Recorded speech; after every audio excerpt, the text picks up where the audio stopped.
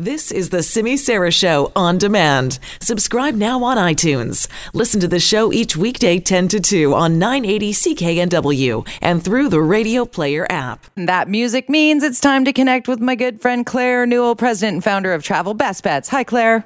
Hey there, Jody. How are you doing?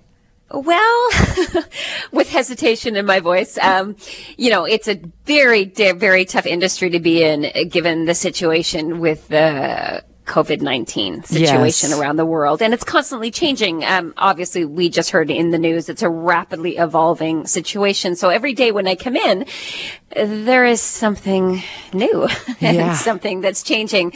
I think that the biggest thing for us was the redeployment of a number of cruise lines that have basically moved away from Asia. Started with Celebrity, and then it was Holland America, Princess, Cunard. They've all just kind of pulled out of their Asian itineraries. So for anyone who was planning to go, there's been changes, and it's just affected the flights, and it just goes on and on and on. And now with the situation in Italy, it's in a contained area that's under lockdown and it hasn't spread outside of it.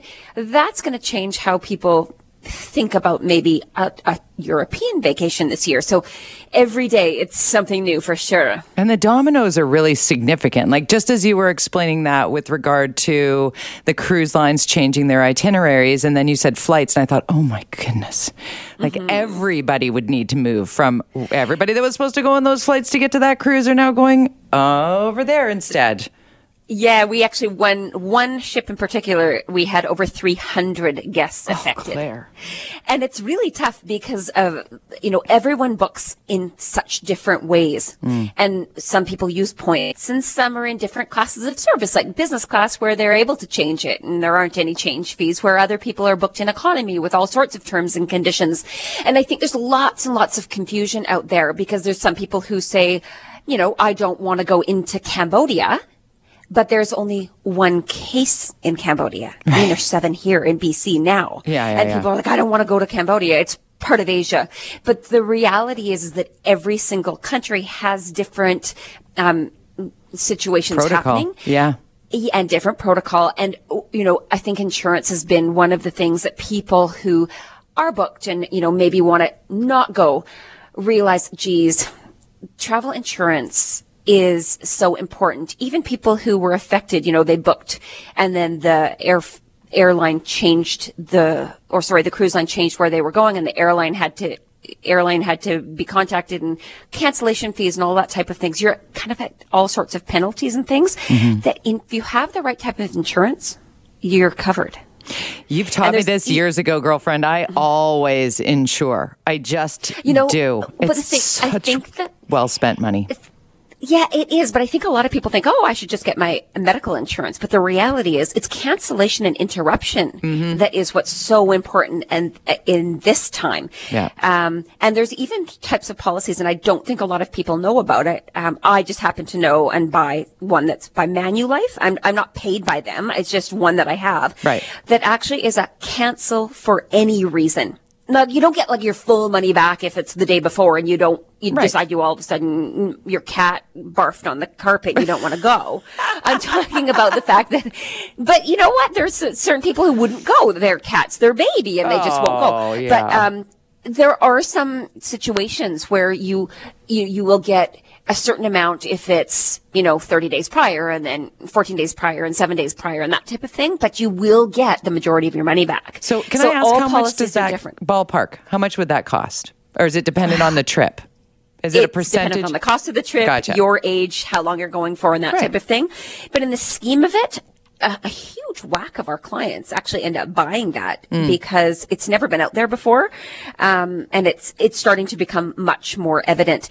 But what's interesting about this whole thing is that people still want to travel. They're just choosing to go different places. So, what we're seeing is it's still the time of the year where people want to go to hot spots. So it's really still busy for sun destinations, Mexico, the Caribbean, Hawaii. We are seeing a lot of interest in Canada and U.S. destinations. So maybe people are feeling a little bit, like they'd like to stay a little bit closer to home. So I guess maybe people are looking at the map of the world and where the coronavirus is and where it's not affecting because bucket list trips, people are still doing them, that we're seeing South America, Africa, Egypt just came to light. I actually have to look at the travel warnings for all of the destinations that have kind of come across my desk. I actually reached out to all of the agencies in our team, the agents in our team, and just to get an idea of what their requests were and what do people want right now. So it's interesting. It is fascinating, but it's good that people still are sort of business as usual, even keeping ahead of and aware of how this virus is evolving. That we're not all on lockdown here. I mean, there's no fear mongering involved in this. It's not a panic situation. This is just awareness. And certainly when we start talking about, South Korea and Milan and Iran and watching the Dow be affected, people are more like, oh, it's gotten way worse. It's just, well, no, it's just not contained in mainland China the way it sort of felt it was for a while, even though experts have been saying that's not going to stay like that for long. So we're still moving around and we're still living our lives in knowing that the COVID-19, for the majority of people who would test positive for this, are going to fully recover from their symptoms. Right. I think this situation, it feels somewhat unprecedented. I was in the industry. I lived through SARS. Same. And it felt like because Toronto was right there, people were very, very nervous to travel. And probably after, it ended around the July of 2003, it still affected travel for about 6, maybe 8 months after that until there will be people who choose to just stay at home. On my Twitter, there was someone who said, everyone should just stay within their own, they shouldn't travel, they should stay within their own 4 walls. And I thought to myself, oh geez, okay, well, I'm planning to go. Yeah. I'm traveling almost every few weeks. You were for the away next little last while, week. And I'm not planning to cancel anything. You went on the family vacation last week, Claire. I know. And I was, so you're walking the walk. Yeah. I'm walking the walk. I'm not saying be silly about this. I think you need to be an informed traveler. So my best friend lately has been my travel.gc.ca website. Yes. It's what us in the travel industry go by. We live by here in Canada. We want our passengers and all of the travel suppliers, staff to be safe. No one wants to roll the dice with it. But it doesn't mean that I would stay home. I mean, I know that there'll still be people out there, Jody, who totally hate me for that, but I'm not staying home. Right. I hear you. I'm going to be careful. Claire and I were debating it earlier as we were talking about this segment, and, we're looking at each other. Will you still travel? Yes. Would I still travel? Yes. And it's where would you choose to go? Would you put yourself at high risk? No. Would you go with preparation, with knowledge that what if you do land yourself in Japan on your bucket list trip and you end up on something like the Diamond Princess? I mean, we were speaking with the people who were on that. Spencer Fehrenbacher was like giving us updates every 4 or 5 days. And when I think about him, and he was like, I'm so glad I got an outside cabin. I'm so glad that I'm with my friends. I'm so glad I packed all of my needs, my medicines that I need ongoing. Like, you don't just travel for your short period of time and think it's going to be uneventful on either end. We're being overly prepared now if we're traveling, I think, is my point.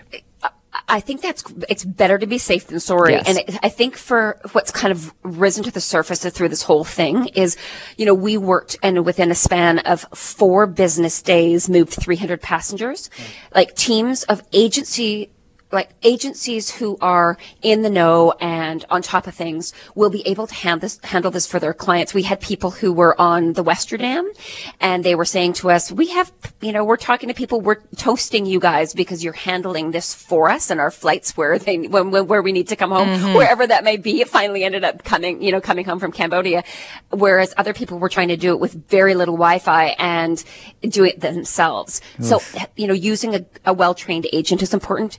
And like I said earlier, having the right type of insurance for your needs. So look at the investment of the trip. What could you be okay with losing? Otherwise, insure it. Exactly. Okay, I'm totally way late against the clock here. I got to get your deals in.